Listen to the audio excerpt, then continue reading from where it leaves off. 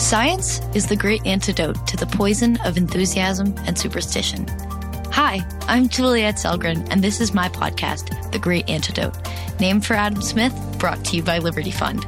To learn more, visit www.adamsmithworks.org. Welcome back. We all know the importance of birth and death. Birth is essential for the continuation of our species, and many people are afraid of death for many different reasons. In a way, though, birth and death give life its significance because life is so short. What most people don't seem to realize, though, is the extent to which the beginning and end of our lives have been medicalized. Today, on February 9th, 2022, I'm excited to speak to Lauren K. Hall, a professor of political science at the Rochester Institute of Technology. In 2019, she wrote a book called The Medicalization of Life and Death, where she shows that because of a variety of factors unrelated to the welfare of the individuals involved, whether moms or babies, a dying person or their family, these incredibly personal events have now been reduced to a one-size-fits-all experience. I'm really looking forward to talking about this. Welcome, Lauren. Hi, thanks for being here. Or thank you for having me. So before we get into it, what is the most important thing that people my age or in my generation should know that we don't? It's a tough one. I think my answer is really sort of for every young generation. So it's not necessarily something that's specific to your generation per se, but I think it's sort of something that comes from youth. And I think there's sort of I think a lot of people when they're young look for really simple explanations. And so there's a kind of throwing up their hands at like, this seems so easy. Why are these, oldsters screwing this up so badly? And then I think as you get more information and also just more experience in the world, you realize that things are just a lot more complex. And I know that this is the case for the book, but I think it's generally true that people look for really easy explanations. And so you have people who say the problem is capitalism or the problem is the patriarchy or the problem is whatever. And in reality, it's a lot more complicated than that. So I think there's just less appreciation for complexity and nuance in younger generations. And that doesn't mean that we're not still screwing things up like the older population. But I wish that there was a little bit more respect for complexity. Yeah, I get that. All the complaints I hear, it's this overarching theme. It's like, oh, there's this problem. And yeah, that is a problem. And that's kind of what feeds the fire. But then the fire dies out because once it gets a little bit more complicated, then, oh, this is the one big thing we're fighting against. The entire operation falls apart. And so I think it causes a lot of problem. It becomes its own obstacle in a way. So let's talk about your book. Because of time, I propose we talk about the birth aspect mostly, and hopefully we'll be able to do something again to talk about the medicalization of death. But the two are very similar. There are around 4 million women who give birth in the United States almost every year, and most of them are in hospitals. As you explained, this wasn't always the case.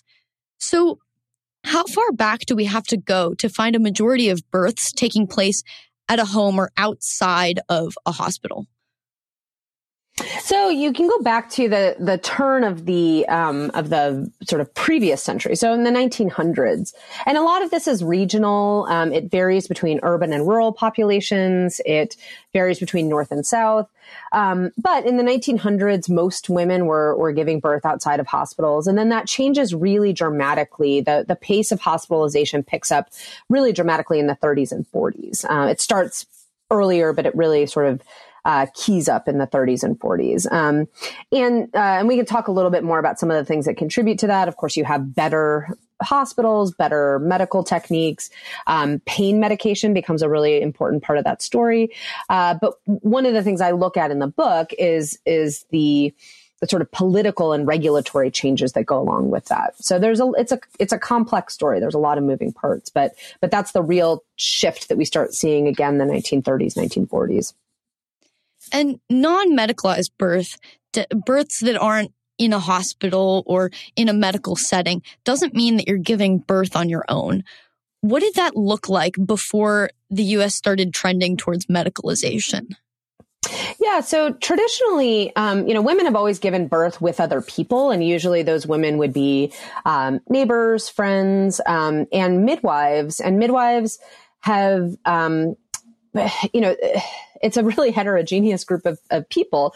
So some midwives who would attend births would have years and years, decades of practice and apprenticeship, and they would learn a variety of important techniques. And in fact, there's actually some, Ina May Gaskin, who's one of the sort of founding members of white midwifery, or the reinvention of sort of midwifery in the United States. She actually learned a lot of her techniques from indigenous midwives in South America. And so, and actually, obstetricians still use some of those techniques today to help get babies unstuck, for example. So the idea that sort of apprenticeship-based models don't have anything important to tell us, I think, is really clearly incorrect. But so some of these midwives have an enormous amount of experience, enormous amount of sort of knowledge that they bring to the table. Other midwives are just like sort of your next door neighbor, comes over and helps you and holds your hand. So it really did vary based on what women had access to. And I'll just say very quickly that you can have a non-medicalized birth in a hospital. I had 3 hospital births, and they were generally non-medicalized. But it's very, very hard to do. And so that's one of the narratives in my book, is that you have to fight for demedicalization in the hospital context, whereas it's the standard of care outside of the hospital. So in the home or in birth centers. So what does it look like to have a non-medicalized birth in a hospital? So typically, what I did is I worked with, I was very, very lucky that I had providers who were really supportive of my goals. And as background, I'm a low risk mother. When I had my first child when I was 31, no other risk factors, singleton pregnancy. So it was really easy for me to say, hey, I really don't think I need every bell and whistle here. I would like limited monitoring. I would like to be able to move around the room. And the woman who I gave birth with, she was actually a former midwife who became a doctor. And so she was unique in that she had both of these, she had her sort of feet in both worlds, so to speak. But she was really honest with me. She said, there are going to be things that the hospital is going to make us do just for liability reasons. And I found that extraordinarily frustrating. So when I first went to the hospital, you have to go through this triage piece where you're essentially laying on your back while they listen to the baby for about 20 minutes, just to make sure everything's okay. It's excruciatingly painful to lay on your back during labor without other pain relief. And that's, of course, before you get to the point that you can have pain relief if you choose. And it's not clear. There's no evidence that that's necessary. And there's no evidence that that really improves outcomes. It just becomes sort of an alienating experience for a lot of women. So there's other stuff like, they want to insert HEP blocks or IV ports so that they can easily intervene in case of an emergency. Again, there's no evidence that that's supported. Different hospitals will want to monitor the baby at various intervals, which can reduce women's ability to move around. And we know that movement during labor really helps with pain, and it helps with movement. And it helps the baby move down the birth canal. So there's just a lot of different pieces to this that I think you have to resist, and you have to actively resist in a hospital environment. Whereas if I had been outside of the hospital, those things never would have happened in the first place. But again, I had wonderful providers, and then I had midwives for my last 2 births, and very little intervention, very little monitoring. But we were still hemmed in ways that my providers and I talked about. We had to be really clear about what my goals were. In one case, I had to get a letter of permission saying that my doctor said it was okay for me to not get a HEP lock. So there's a kind of authoritarian vibe when you go into a hospital, and that's just not there. It's much more egalitarian outside the hospital. So that would be one sort of primary difference. But it's possible to do a non-medicalized birth in a hospital. It's just very, very hard. What other alternatives exist to kind of... So, yeah. The 2 primary alternatives, and I think this is what you're asking, the 2 primary alternatives are home birth and birth center birth. So home birth is, depending on the woman, You can either have an assisted home birth or an unassisted home birth. So unassisted home births are just those that a woman chooses not to have any medical assistance at all or not to have any midwife assistance. Those are pretty uncommon, but they do exist. Usually women are doing that because they have either religious or other concerns about providers, or they've had traumatic experiences with providers before. So a lot of the women that I've talked to who had unassisted home births were traumatized by previous interactions. And so they just felt it was safer to not have someone else around. Now, that doesn't mean that they were completely unassisted. Usually they had their partner or friends or a doula. The much more common form of home birth is home birth with a midwife. And so that's the other alternative. Really fast. What's the difference between a doula and a midwife? Yeah, good question. So doulas are essentially mother's helpers. They're sort of mother's assistants during birth specifically. Now, one interesting thing, I talk about this in the book, but there's actually sort of doulas guide you through the birthing process. They're not meant to, they're not trained in nursing or medicine. A lot of midwives have nursing training, whereas doulas typically do not.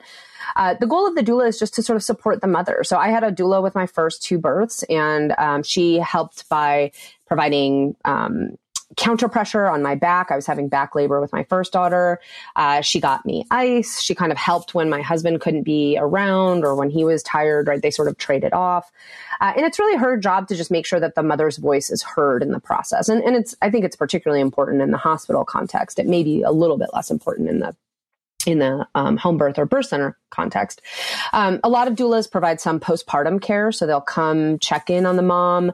This can be really important to preventing or at least identifying postpartum depression. So having someone who comes in and says, how are you feeling? How are things going? And that can be a really important gatekeeper for identifying mental health issues when they're arising. And I talk about it in the book, but we're actually seeing a rise in death doulas. So a similar kind of service offered at the end of life, because both birth and death, and one of the things that I tie together in the book is that they're both really preference sensitive phenomena. So my birth is completely different from other people's births. I had very different preferences about what I wanted to have happen to my body. I know tons of people who love, pain medication and epidurals. They had wonderful experiences during their births. I chose not to use those, but that's an idiosyncratic preference. I don't think anyone should judge anyone else for their pain preferences during labor and delivery. And the same thing is true at death. People have lots and lots of different idiosyncratic desires and preferences about how they want to die, where they want to die, the kinds of family and friends that they want to have around. And so a death doula actually just helps guide you through the process. And death doulas also work really closely with families. So I would say in both cases, a doula is really just meant to try to honor the individual's preferences as far as possible. A midwife is different though, because midwives do have pretty extensive training in how to get a baby out of a body. So that it's a different kind of training altogether. That makes sense. And you called it midwifery. So a midwife practices not midwifery, it's midwifery. Mm-hmm. Yeah, it's spelled midwifery though. So it's confusing. Me and language, I read a lot of words and then I'm like, I don't know if this is the right way to pronounce it. Just checking. Yep. So you mentioned that a lot of people choose the alternatives because they've had a bad experience with the standard. And all the medicalization would be totally okay if it actually helped women and babies be safe and babies be delivered safely. For instance, I read that the United States has the worst rate of maternal deaths in the developed world. That doesn't mean that medical innovation hasn't made pregnancy and birth safer. It just means that we've reached a point where I think we provide too much medicalized care, and it might come at the cost of the safety of mothers and their babies. So kind of where is that line? Yeah, I think it's really hard. I use my own births as sort of a case study in this. I mean, I gave birth in a hospital partially because we didn't have any birth centers in my area. And we haven't really talked much about birth centers, but maybe we can talk about those in just a second. We didn't have any birth centers. And my husband, for a lot of reasons, was not comfortable with a home birth. And I wasn't entirely sure that I was committed to a home birth. And we had a nearby hospital that had a midwifery practice attached to it. So I said, let's try this. But my position was, I love medical care. I love medical innovations. I love that we live in a world where, so far, my children, have not died of preventable illnesses, right? I mean, like we're living in the best time to be humans in a lot of really important ways when it comes to medical innovation. But we also know, like across the board, that we use those medical innovations too much. So this is true in birth. It's true in geriatrics. It's true at the end of life. We overuse medical tools in a variety of contexts that they're just either inappropriate or actually harmful. So when I went into the hospital, I said, I want these medical tools to be available if they're needed. But what I don't want is to set up the cascade of interventions that really starts the second you walk in the door. And it starts with fetal monitoring, which there's no evidence that really frequent or continuous fetal monitoring assists with fetal outcomes at all. And yet many, many hospitals do it routinely. And it interferes with the mother's focus. It interferes with her ability to move around.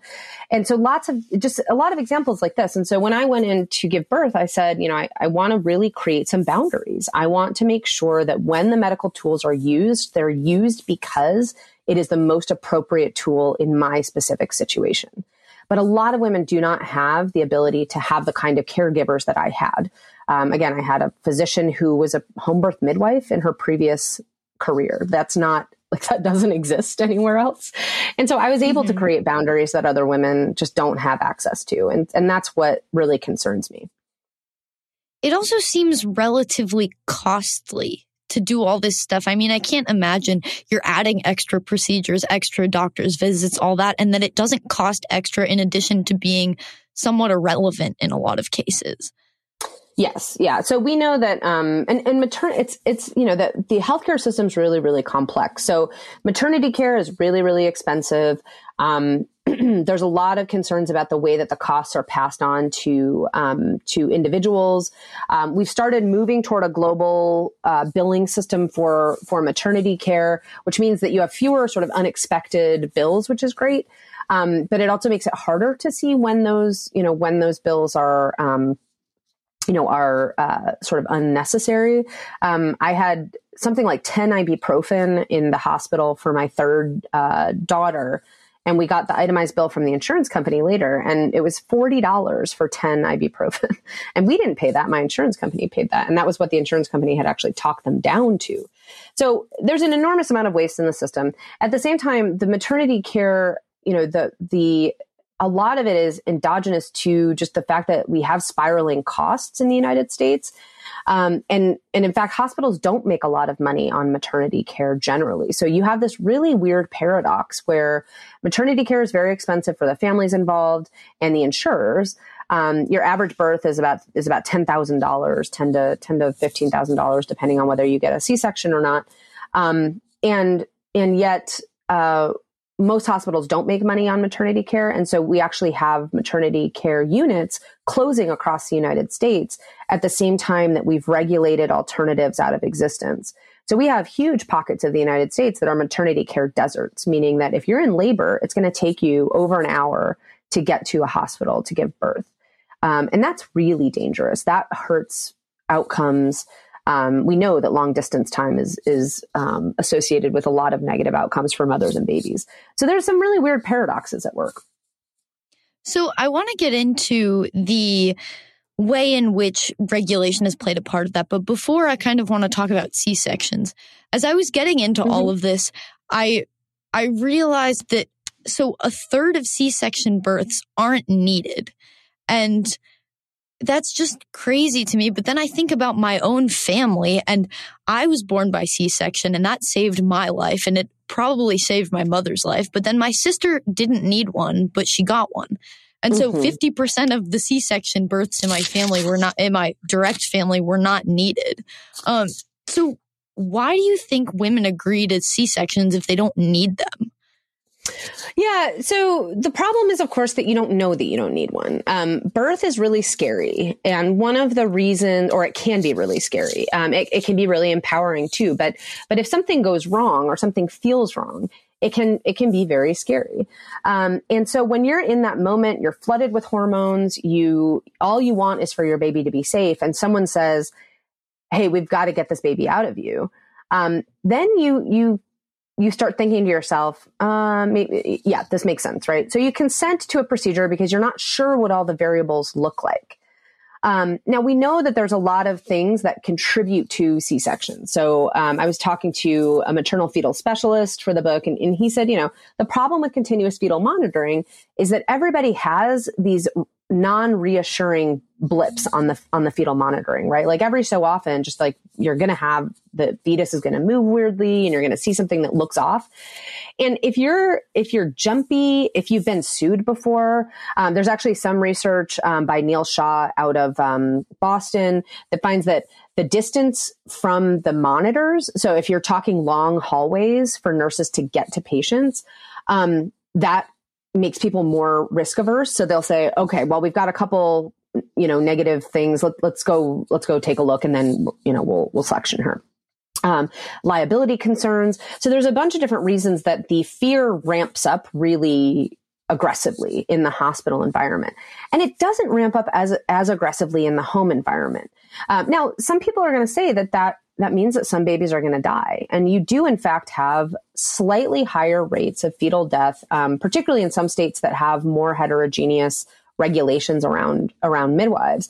But you also have better maternal outcomes in those states. And so there's this real trade-off between unnecessarily cutting women open and leading to a variety of other downstream knock-on effects, and a slight increase in infant mortality. And I'm talking, it's a pretty slight increase where it doesn't make it super common.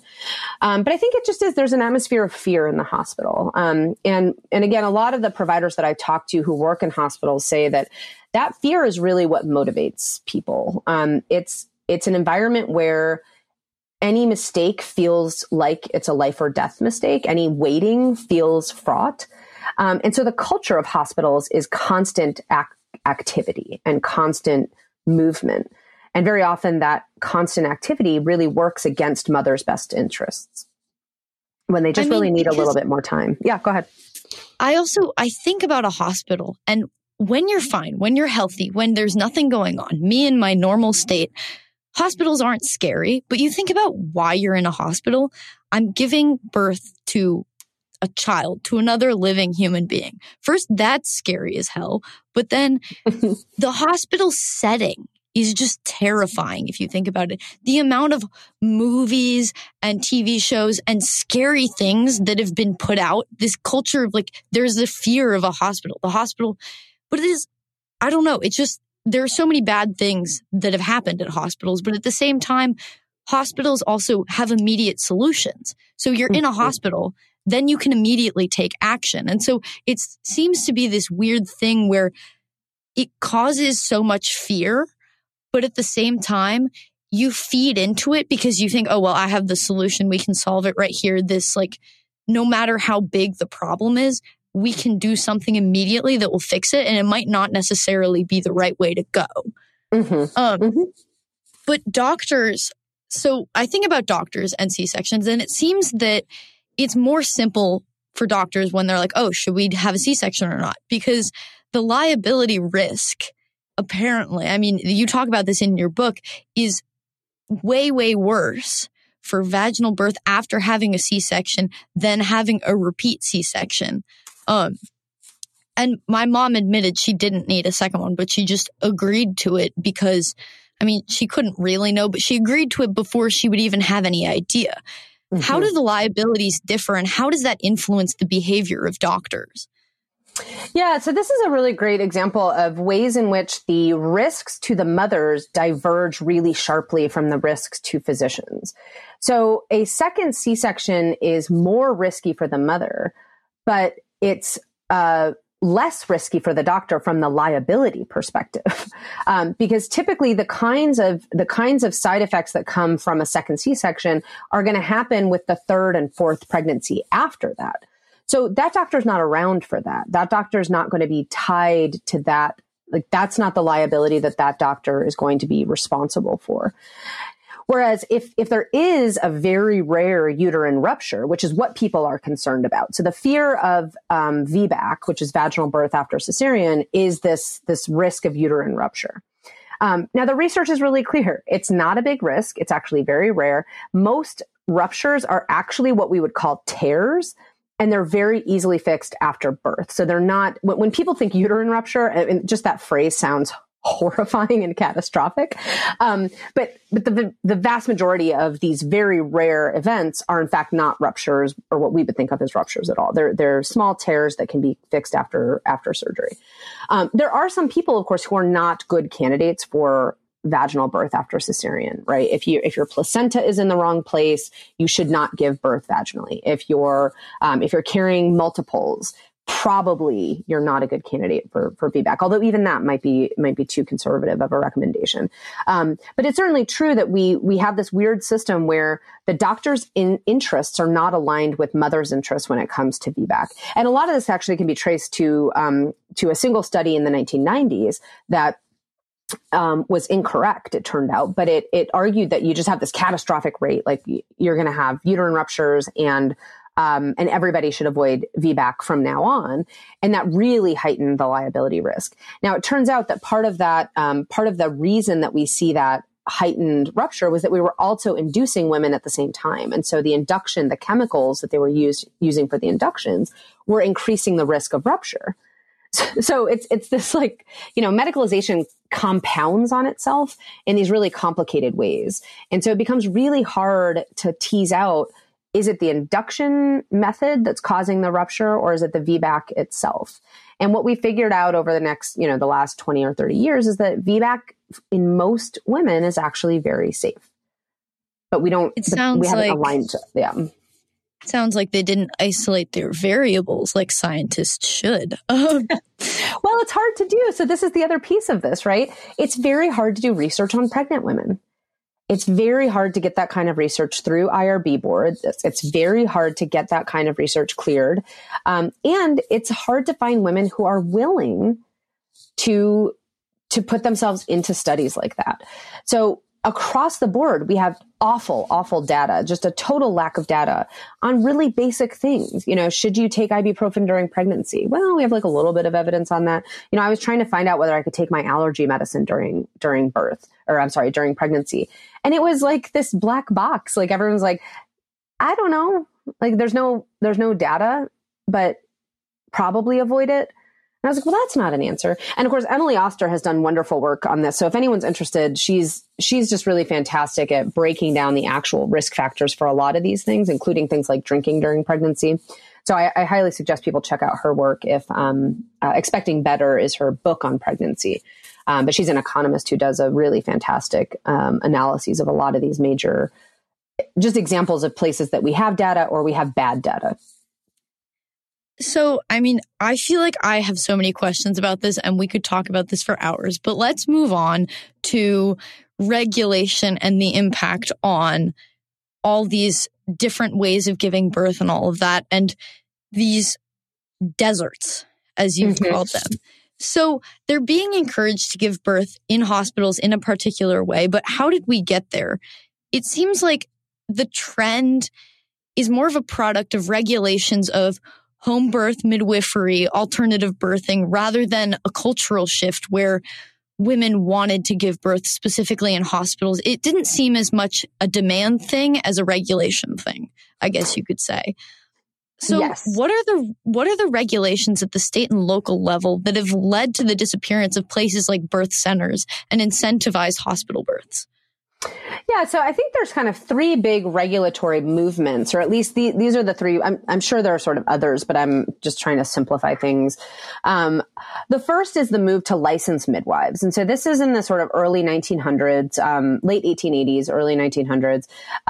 Physicians are really concerned. And you can actually, there's a couple, I cite this one in the book, but there's an article in the Journal of the American Medical Association in like 1912 or something that says, obstetrics is never going to evolve as a discipline unless we have the material on which to practice, which is currently being monopolized by midwives.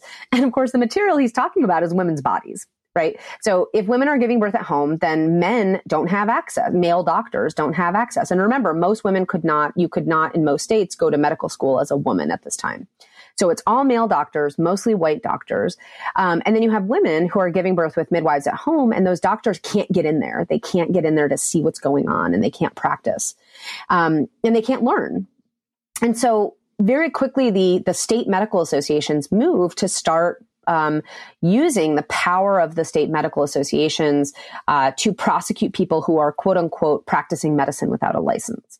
And so midwives are one of the first people targeted. There was lots of other people we had a pretty heterogeneous kind of medical community at the time. You had like apothecaries, and then you had just cranks and, like snake oil salesmen. But midwives were targeted as one of the primary competitors to men when it came to male doctors, when it came to midwifery and obstetrics, broadly speaking. So the first move is really state licensing. And so you start seeing this real increase in prosecutions of midwives during this period. And a lot of times, I cite one case, for example, in Massachusetts, where the midwife who's prosecuted for practicing medicine without a license had better safety records than the male physicians that she was being accused by. Right. So it was very clearly not a safety issue. It was a competition issue. And so then when licensing kicks up, you really get a lot of midwives just driven out of practice altogether. This was particularly heartbreaking for the grand or granny midwife tradition in the South, where you had Black women who were trained in this apprenticeship tradition, who would work with very often very poor and very rural populations. And very often they would be the only provider who was willing to work with these populations. But once they were licensed, it was almost impossible for them to either meet the standards of licensure or get a license at all. So you see the eradication of granny midwifery, and then the movement of women sort of into hospitals. And then the second big stream that I talk about in the book is a federal policy, which is the Hill-Burton Act. And that is a 1946 act that essentially prioritized building community hospitals all over the United States. And so it pumped huge amounts of federal money into these small community hospitals to build them. And it was kind of an infrastructure and jobs act. It was meant to kind of get people back to work after the war.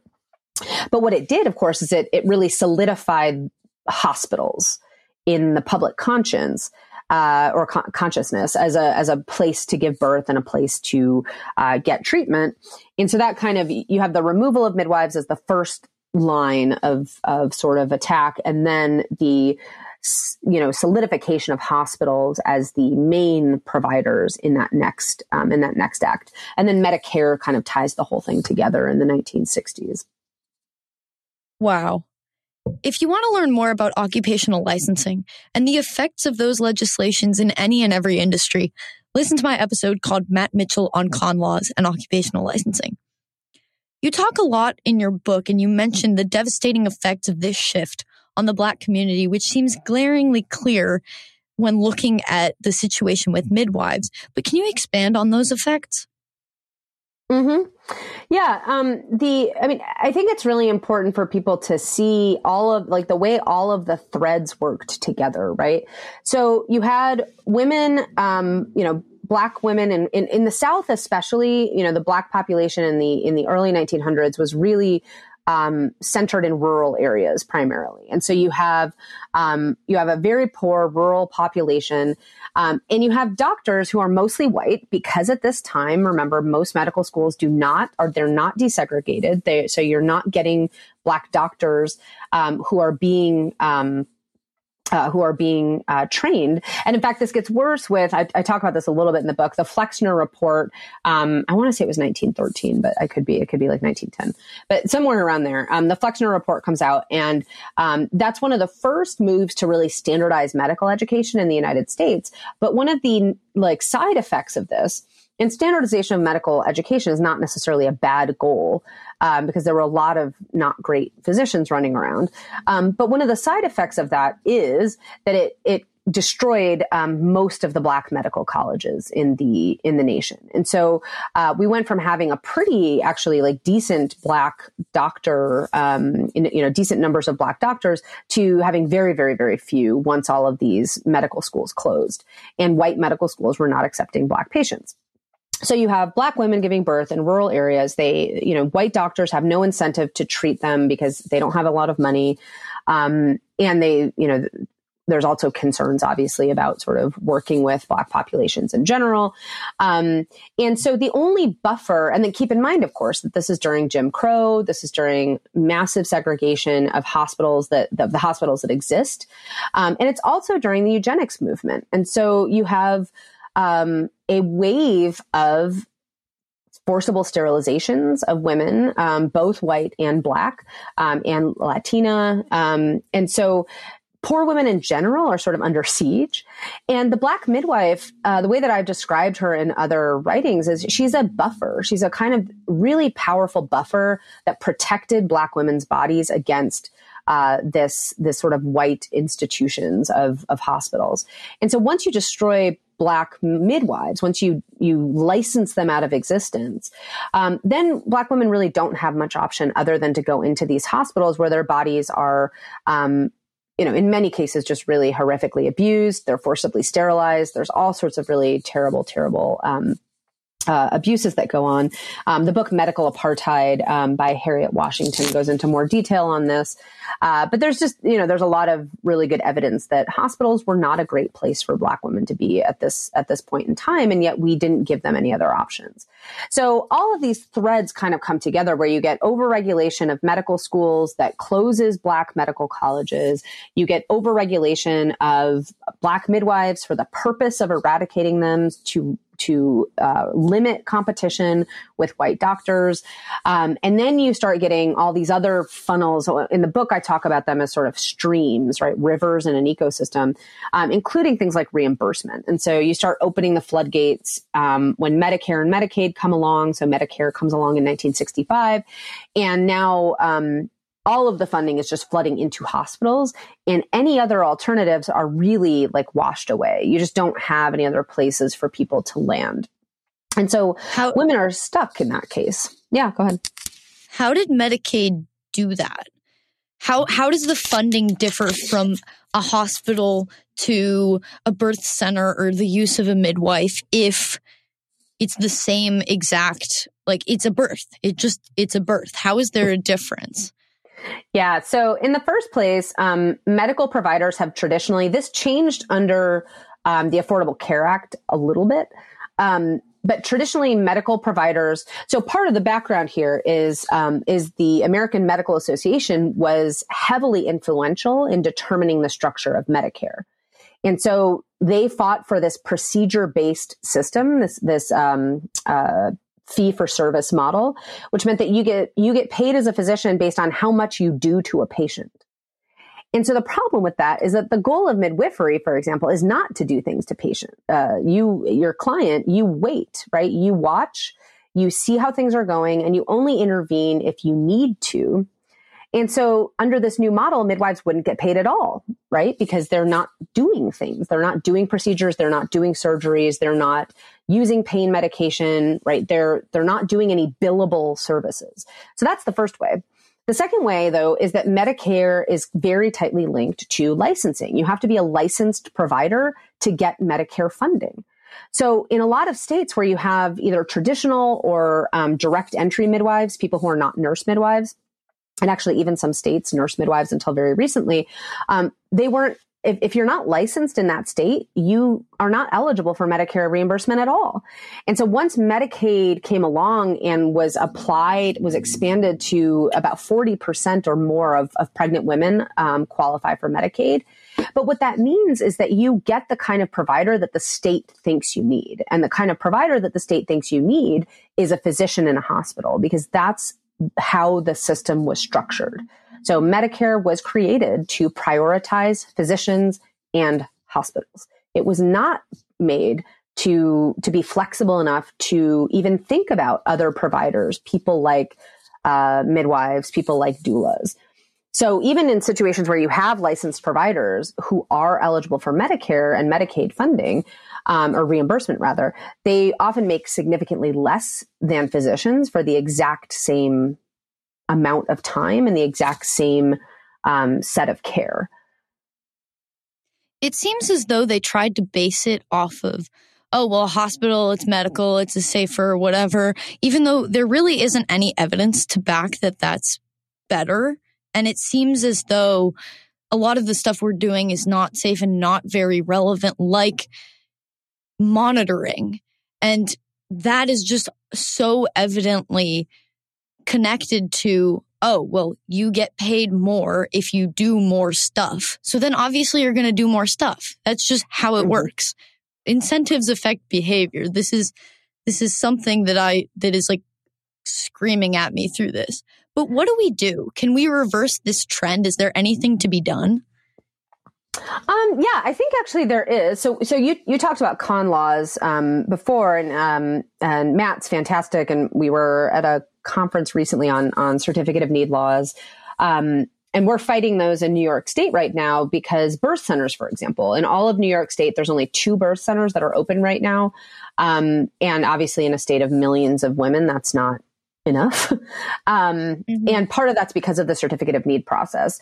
And so one thing we've been doing is trying to push back against this kind of regulation. I mean, so one of the problems we have is that our medical system, and this is true of a lot of overregulated systems generally, our medical system is really not set up to handle small scale providers or what are sometimes called alternative providers, right? They're just not, it's set up for the big guys, and the big guys, they have the billing systems, they understand sort of how to work the billing systems.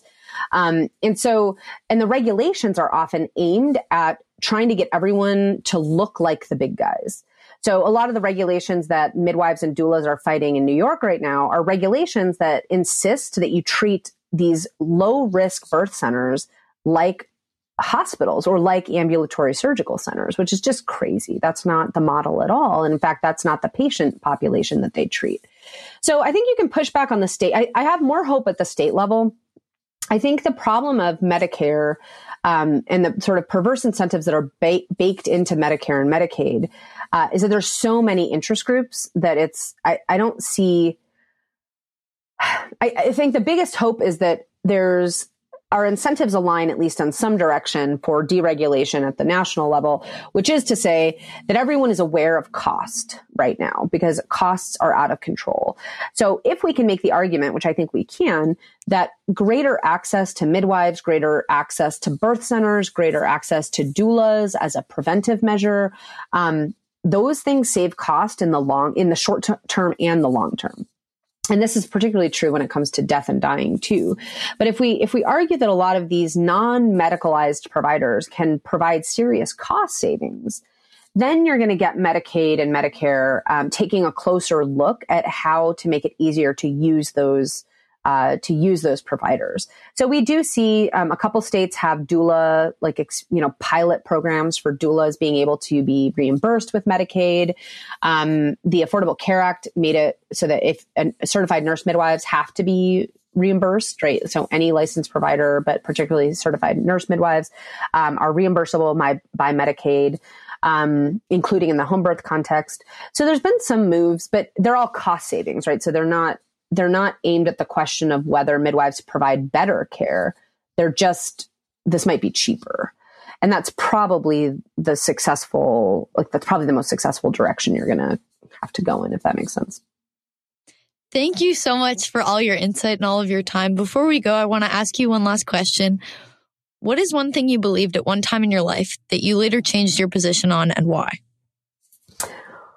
Oh, so there have been so many things. I'll answer that. I'll sort of slide around that question and say that one of the best gifts that being a little bit older, and I still think of myself as very young, so it's actually deeply ironic that I'm sort of thinking of myself as an oldster here. But one of the greatest gifts that I've sort of gained from a variety of experiences is just more humility.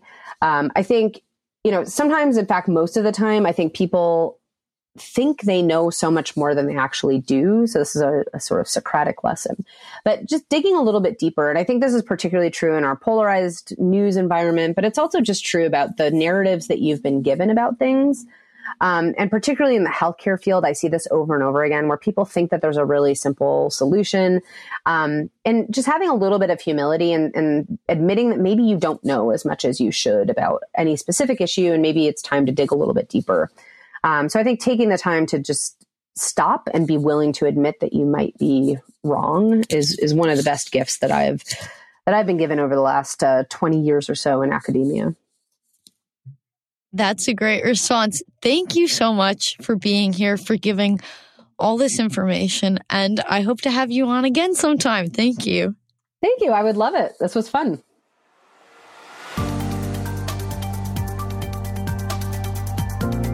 Once again, I'd like to thank my guest for their time and insight, and I'd like to thank you for listening to the Great Antidote podcast.